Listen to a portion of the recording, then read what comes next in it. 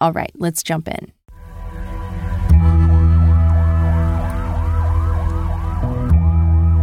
Welcome to the podcast Crime Salad, where we talk true crime. I'm your host, Ashley, and with me always is my husband and partner in crime, Ricky. The purpose of this podcast is to honor the victims through ethical storytelling in the hopes of preventing future tragedies. We want our stories to resonate and educate others in hopes that some of these similar cases with identifiable patterns can be prevented. Now, before we jump in, please let us warn you that this is a true crime podcast. The details of this episode may be triggering to some listeners. Listener discretion advised.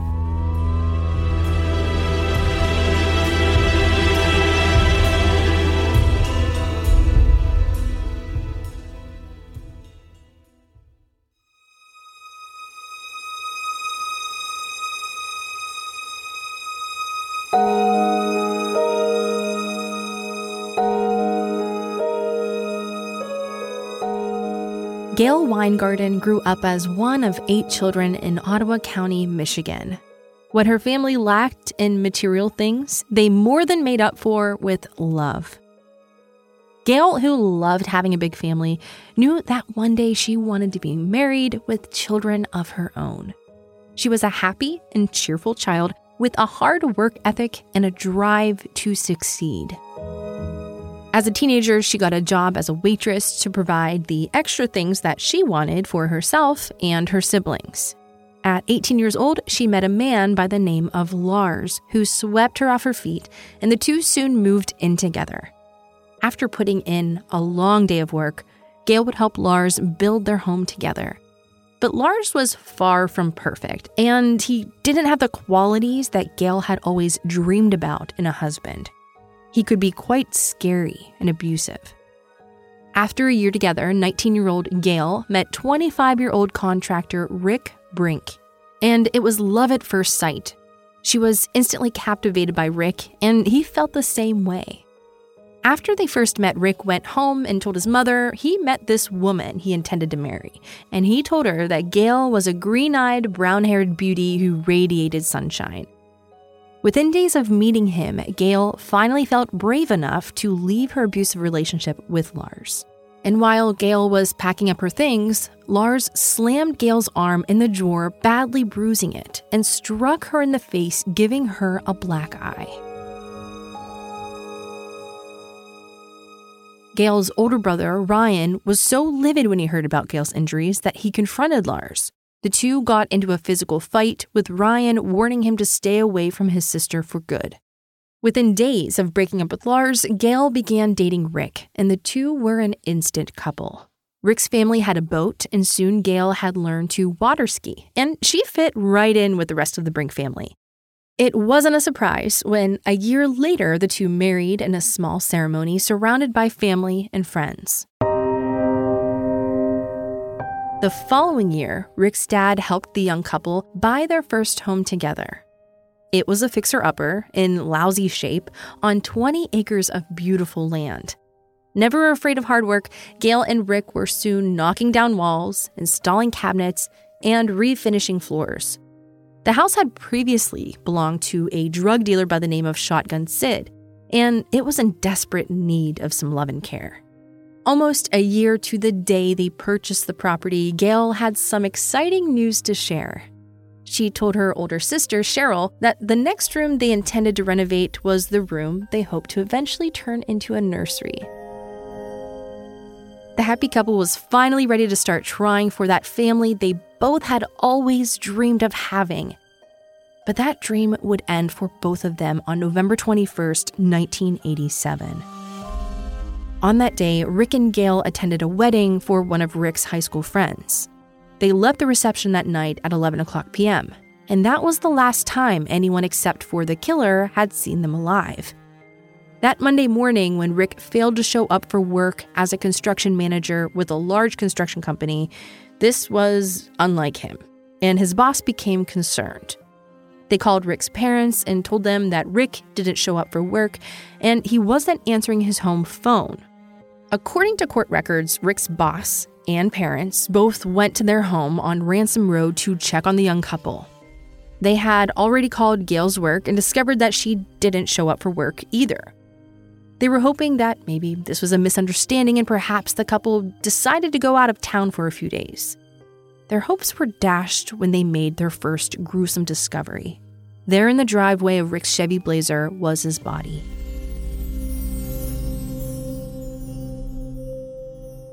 He had suffered 2 gunshot wounds point blank to the left side of his head. He was slumped over with his upper body leaning over the passenger seat. There was a bullet hole that went through the right side of the passenger window.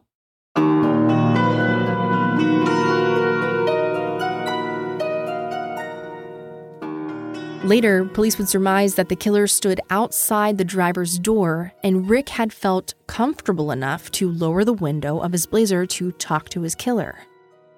Rick's parents didn't enter the house, fearing what else they may find. When law enforcement arrived, they found Gail in her bed, and it looked like she was sleeping, but the pillow was directly placed over her head. One of the responding officers discovered Gail had been shot 3 times in the face. At first, they wondered if they maybe were dealing with a murder-suicide. Had Rick shot Gail and then planned to leave to make a run for it? Did he have remorse and then he decided to kill himself too? The only problem with this theory was that there was no gun found inside Rick's car. The killer had taken the gun with him or her, which was later determined to be a .22 caliber handgun. From the evidence so far, it was looking as if the killer was known to the victims. It's common for someone close to the victim to want to obliterate their face and then cover it if they were filled with rage and then possibly remorse. It also made sense why Rick would lower his car window for someone if he didn't feel threatened by them. It appeared from the stage of decomposition that they were killed sometime in the early morning hours after they attended the wedding. Both Rick's family and Gail's family were devastated. All they wanted were answers and a measure of justice. Now, police were able to rule out robbery right away. The home didn't appear to be ransacked, and Gail's purse remained untouched. They found 2 watches and Rick's wallet on the kitchen counter. Both of their wallets had money and credit cards inside. There was also cash found throughout the house as well as Gail's jewelry. And police didn't find a weapon or shell casings, which showed that the killer had time to retrieve the spent casings and clean up after himself. The only bullets ever found were those that were inside the bodies of their 2 victims. At first, police began investigating whether this was a matter of the wrong people in the right place. They began investigating whether someone affiliated with a motorcycle gang who was involved with the previous owner, Shotgun Sid, was involved. It turns out that Sid was a police informant, and for a while, that working theory was that someone who wanted to get back at Sid for being a snitch killed the new owners by accident. Eventually, that theory was dispelled, and they began investigating the families and then the exes of both victims. That included Gail's previously abusive boyfriend, Lars, and it turns out Lars had a solid alibi at the time of the killings. After exhausting all leads at the time, the case eventually went cold. The initial police investigation failed to result in an explanation for what occurred, and no arrests were ever made. Their case sat in a box in a file room for over 2 decades. But that all changed when the Ottawa County Sheriff's Department formed a cold case unit in 2010. They began by investigating 2 other murders that first appeared to be related to the Brink's case. However, the suspect in one of those cases died, and the suspect in the other case confessed. That left the Gail and Rick Brink case. The 2 detectives assigned to this cold case unit began by going through all of the witness statements in the case. There were almost 70 witness statements to go through. That is when they discovered an inconsistency in the statement given by Pam Weingarten.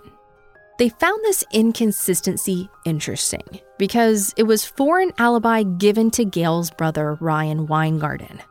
At the time of the initial investigation, it was Ryan who had tried to steer the investigation in other directions.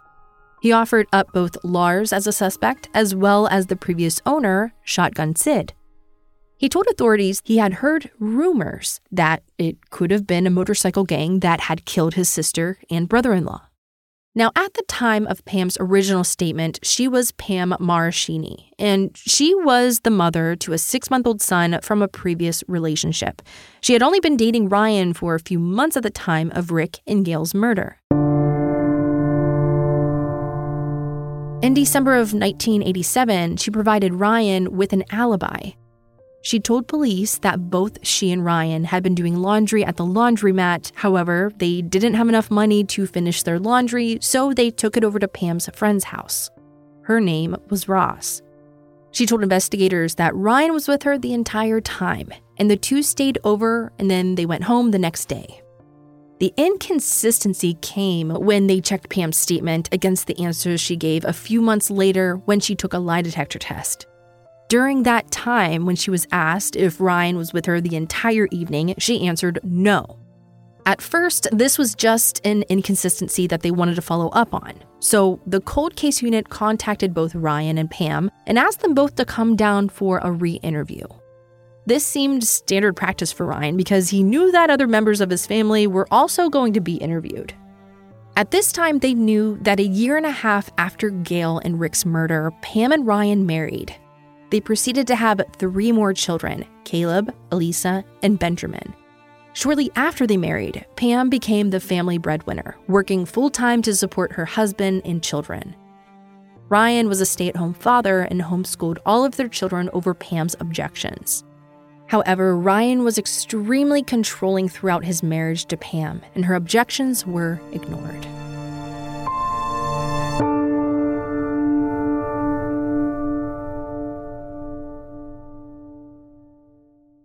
Hi, this is Daniel LaRue of the Real GM Radio Podcast. It's a Texas showdown in the postseason, and BetOnline is your #1 source for all your baseball wagering information with up-to-the-minute stats, news, scores, and matchup breakdowns. BetOnline has everything you need to stay up to speed on each league championship series all the way through the World Series. And don't forget, BetOnline is where you get the latest game odds, spreads, and totals for the NFL and college football right at your fingertips.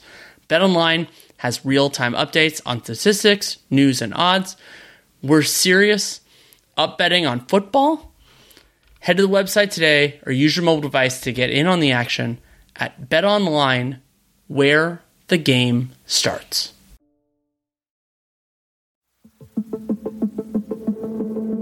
The cold case unit set up their first re-interviews of Pam and Ryan on October 1st, 2012.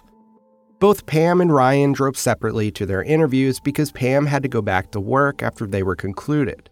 She didn't know the way to the police station, so she followed Ryan at his request. For a week before the interview, Ryan reminded Pam every day that his alibi was, quote, true. He repeated the alibi that they were both at her friend Roz's house the night of the murder and doing laundry. Pam told Ryan that she was prepared to stick to her original story, but that wasn't good enough for Ryan. He insisted that Pam tell him it was true, so each time he asked, she admitted it was true.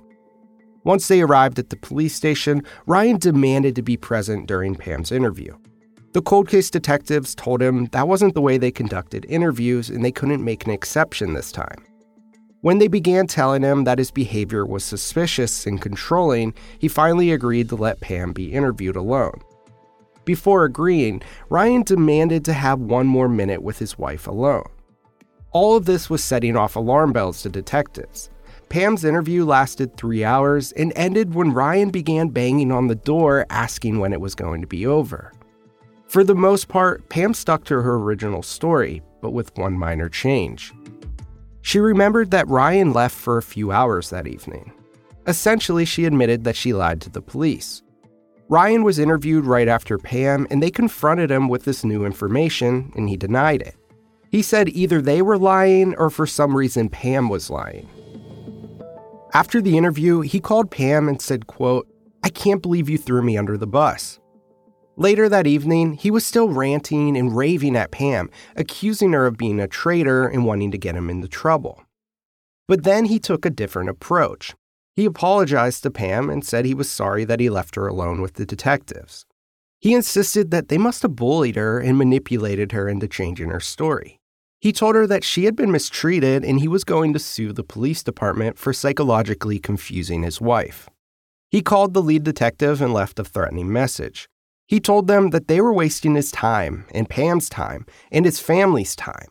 Then he told them that they should investigate the motorcycle gang that was affiliated with Shotgun Sid in the late 80s. He told detectives not to speak with his wife again unless she had an attorney present.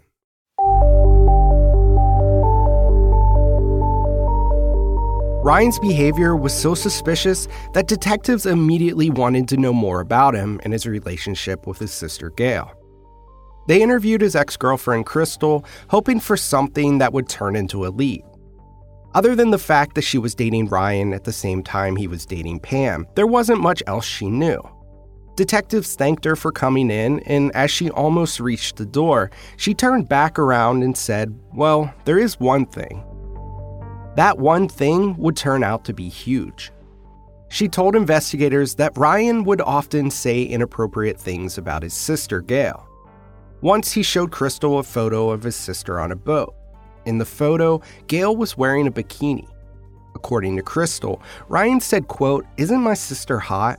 Look at her amazing body. She's so hot." He also told Crystal that he was staring so hard at his sister's body that day on the boat that her husband noticed and said something to him about it. Then Crystal shared the most stunning news of all. She said that Ryan had confessed to her that when they were children, when Gail was only 9 and he was almost 13, he had a consensual sexual relationship with his sister. But another time, he said that he knew some of those times she wanted to say no, but he would have sex with her anyway. This stunned detectives, which led them to discuss the matter with other members of Gail's family. They began interviewing Cheryl Murphy, Gail's older sister.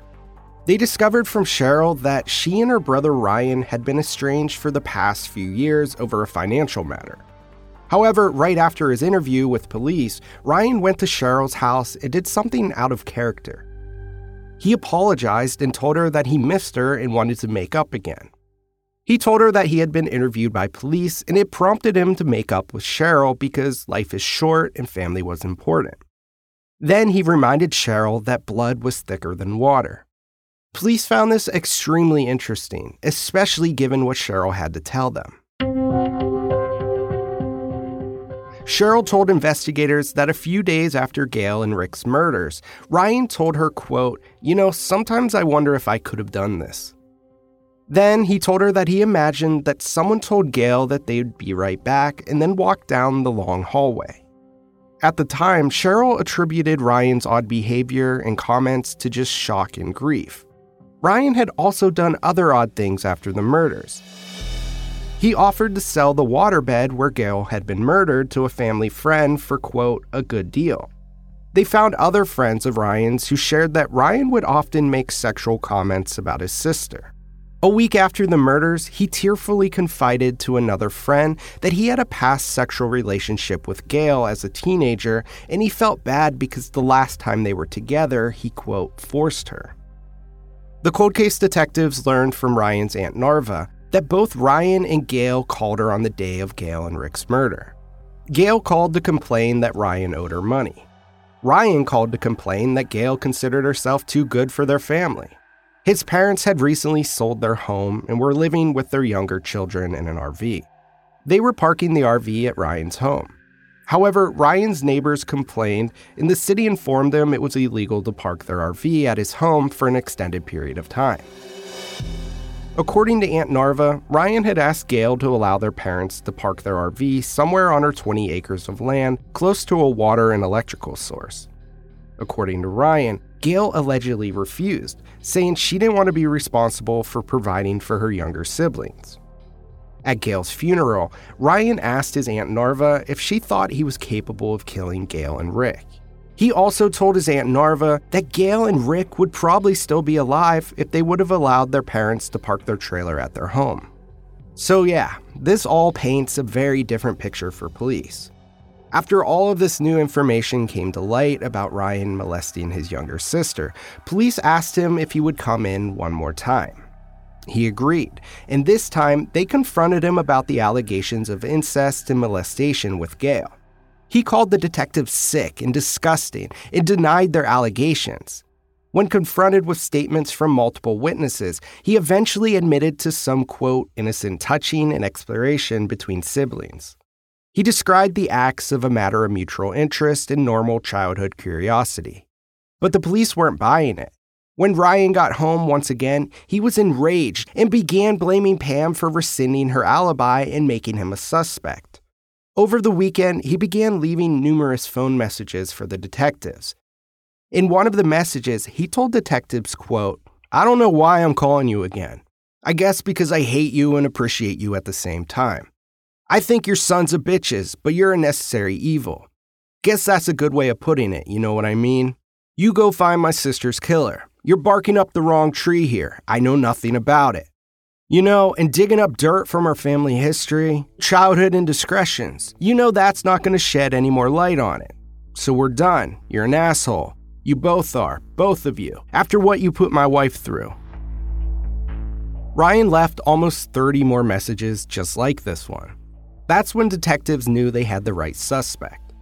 They felt Pam knew more than she was telling and decided they needed to talk to her one more time without Ryan's interference. On January 15th, 2013, the cold case detectives contacted Pam at work and asked her if they could talk to her one more time. She agreed, but insisted that her human resources representative be present for the interview. During that interview, detectives told Pam what they had learned about Ryan in the previous few months. But once again, Pam stuck to her story, that Ryan left for a few hours and that's all she knew. Detectives were sure that Pam was holding something back, so they tried a third time to interview her. The third interview also took place at Pam's office, this time in the security office. But this time, it was just Pam and the detectives. Within minutes, Pam confessed, quote, "Something inside me is telling me it's time for me to lift the burden off my shoulders and tell you what I know." That's when they asked Pam to leave work and come to the police station with them for a third interview. She agreed. Before the interview began, Pam agreed that her participation in the interview was voluntary and she was not threatened, coerced, or bullied by the detectives. It was in that third interview that Pam finally told the truth. The whole truth.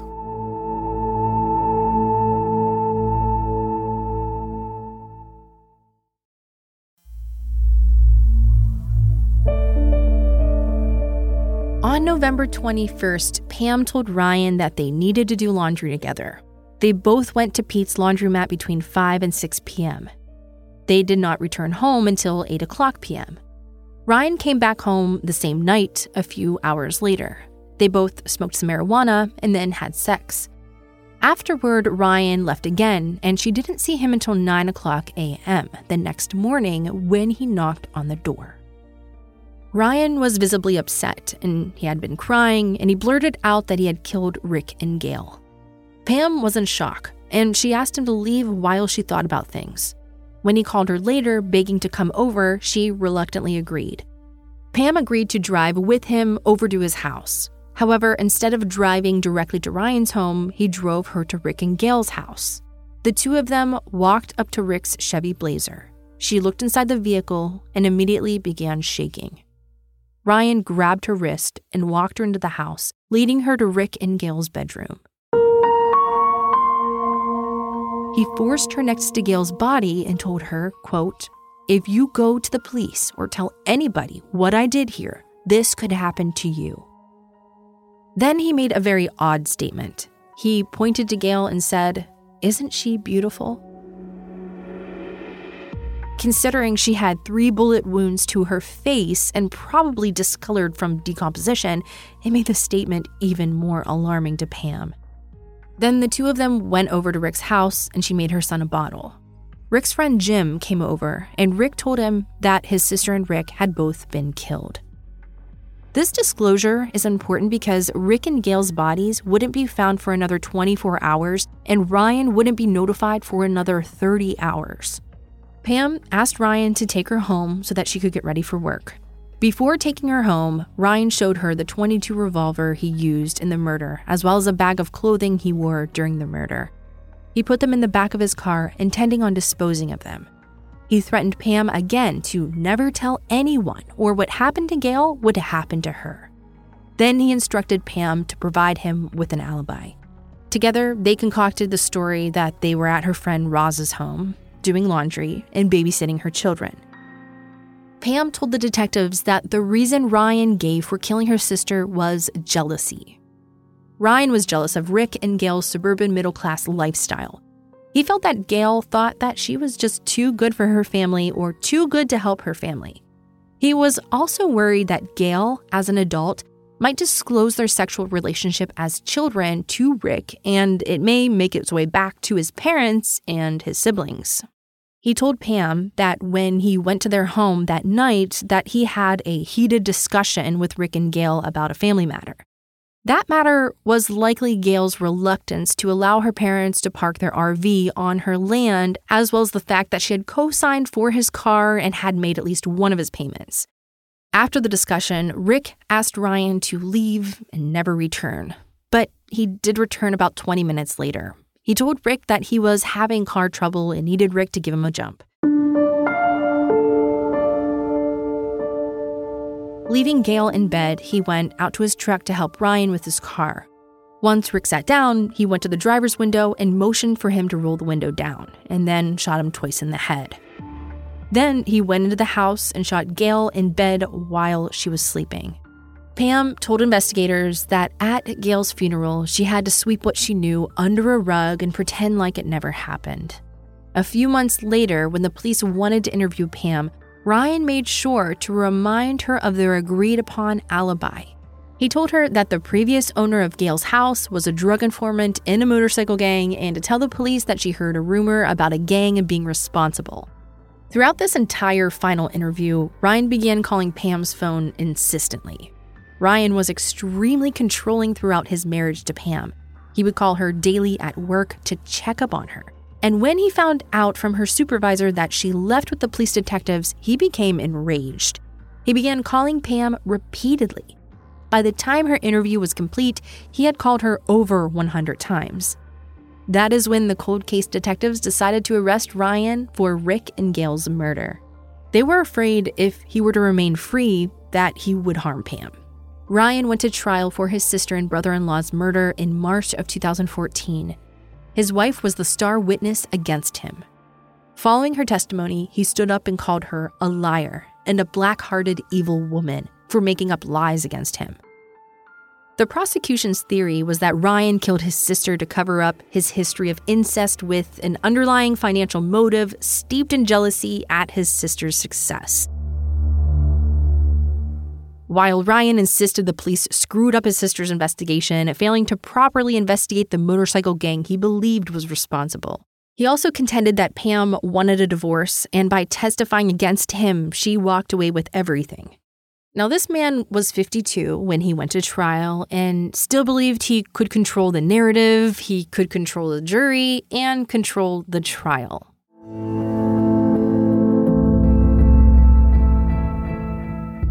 He testified on his own behalf, telling the jury that he never molested his little sister. He explained the few sexual encounters he had with Gail were when they were both very young. He described one incident where they were both naked after taking a shower together as, quote, just comparing body parts, so to speak. There was nothing sexual about it, unquote. This incident allegedly happened when Gail was 10 and he was 12, which is difficult to believe since they were almost 3 years apart in age. He told the jury about another incident that occurred when his family moved back to Michigan. This time, he was allegedly 13 and Gail was allegedly 11. He testified that he was snooping in his father's friend's car and found a marijuana pipe. He said both he and Gail smoked it and were, quote, two stoned brother and sister. He blamed the drugs on the fact that they, quote, groped on each other a little bit. Ryan admitted it was inappropriate behavior, but denied that the things had progressed further and denied forcing her into a sexual relationship. He told the jury that the third and final incident occurred when he was 14 and Gail was 13. Their ages are getting suspiciously closer together in Ryan's memory. In this alleged final incident, he told the jury that once again, they were both high, both clothed at the time. Gail, the aggressor, straddled him. However, this time Gail allegedly complained that it hurt and that they switched positions with him on top. Yet again, he insisted during the final incident that nothing sexual happened because Gail told him she heard their father waking up. This was likely Gail's attempt to get the assault to stop. Once again, Ryan denied ever raping his sister. He also stuck to his original alibi, telling the jury that the police had bullied and coerced Pam into testifying against him, which Pam was willing to do because she wanted out of her controlling marriage. He also told the jury that Gail had refused to allow his parents to park their RV on her property. However, he said he was understanding of her position and not wanting her younger siblings to get hurt on her property. He told the jury that the night of Gail's murder, he was running low on gas and cigarettes and used a payphone to call Gail. But he denied ever going to their home. He also insisted he didn't hear about his sister's murder until he saw their house on TV and realized Gail and Rick were murdered. He also denied having any sexual or financial jealousy towards Rick, nor would he have been bothered if Gail revealed to Rick their, quote, childhood exploration and curiosity. On cross-examination, he admitted to beating on the glass door and demanding to know what was happening while Pam was first re-interviewed by the cold case detectives. He said he was worried about Pam because she had worked all week and had sore feet. He denied being angry at Pam for telling officers that his alibi was a lie. Instead, he said he was merely mystified and perplexed at her changing story. Ryan also alleged that the police threatened to charge Pam as an accessory if she didn't change her story. Once Ryan had been arrested, he admitted to trying to contact Pam from jail. He sent her 29 letters but denied that he was trying to tamper with a witness. Instead, he was only imploring her to stop lying and tell the truth about him. In his letters, he first accused Pam of lying and simply wanting a divorce. However, over time, he was trying to convince Pam that the detectives had abused her and pressured her. He likened the, quote, a wolf pack chewing on an innocent lamb. Ryan was convicted and sentenced to 2 terms of life without the possibility of parole. During the sentencing hearing, Ryan ranted for nearly an hour about his unfair conviction. He told the judge that the detectives had, quote, mentally raped my wife and put her in a position to make her feel like she had to choose between telling a lie against me or going to prison. At one point, the judge threatened to bind and gag him if he didn't stop screaming. He told Ryan, quote, we'll have the deputies go out and duct tape you if it's necessary, but you're going to listen. This was a brutal homicide, and you're a cold-blooded murderer who killed 2 people. Michigan law mandates that you receive a maximum penalty, and it is the sentence of this court that you spend the rest of your life in prison on 2 counts of murder. At the sentencing hearing, Rick's brother spoke and repeated the words that were spoken at his brother's funeral. He said, Father North began the funeral like I've never heard a funeral started before and will never again. He said, and I quote, this is not the work of the Lord, this is the work of the devil. And he went on to say that, quote, to that end, Ryan will be judged divinely. The holidays, the special times we used to only share with family, have been wiped away by Ryan, his anger, and his jealousy. Later, Pam Weingarten spoke after the trial as well. She told Michigan Live that the reason she didn't speak out earlier was out of fear of going to jail and leaving behind her children. But now that they were raised, she felt it was time to tell the truth. She stated, quote, I told myself I can't have this burden on my shoulders. I can't live with this. She explained the reason she married Ryan, despite his confession, was that she craved love and support for her 2 children, one of which was Ryan's at the time. Ryan had appealed his convictions 3 times since his sentencing in April of 2014. All 3 appeals have been denied. It's important to family members to have the cold cases of their murdered loved ones solved. It brings a measure of closure knowing that the perpetrator will be held accountable in the aftermath of a traumatic event. But when the perpetrator turns out to be another family member, that resolution that was supposed to bring peace instead brings more pain. Ryan Weingarten's mother believes her son is innocent of her daughter's murder. But the rest of the family knows his conviction brings the closure that they have all longed for. We want to send a special thank you to all of you who listen to Crime Salad and those that support us through Patreon. Thanks for being a part of Crime Salad. You guys are totally amazing. This week, let's welcome our new supporters. We have Denisha, Gabrielle, Bambing, Stacy, Alicia, and Monique. Enjoy the ad-free listens to our weekly episodes and bonus content.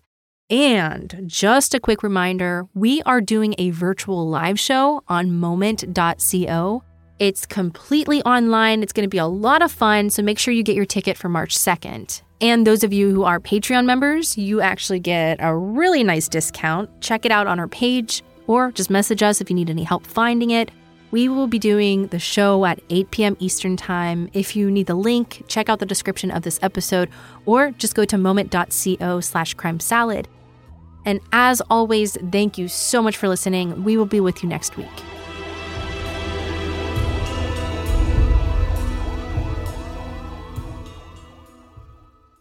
Hi, this is Daniel LaRue of the Real GM Radio Podcast. It's a Texas showdown in the postseason, and BetOnline is your number one source for all your baseball wagering information with up-to-the-minute stats, news, scores, and matchup breakdowns. BetOnline has everything you need to stay up to speed on each league championship series all the way through the World Series. And don't forget, BetOnline is where you get the latest game odds, spreads, and totals for the NFL and college football right at your fingertips. BetOnline has real-time updates on statistics, news, and odds. We're serious up betting on football? Head to the website today or use your mobile device to get in on the action at BetOnline, where the game starts. In the 1970s, John Todd burst onto the evangelical scene with a shocking tale. He claimed to be a former witch involved in a then unheard-of secret organization called the Illuminati and urged Christians to prepare for a violent world takeover. First of all, the number one weapon in everybody's home should be a 12-gauge pump shotgun. Hear the amazing story of one of the originators of the modern-day conspiracy theory. From Magnificent Noise and Sony Music Entertainment, this is Cover Up, the Conspiracy Tapes.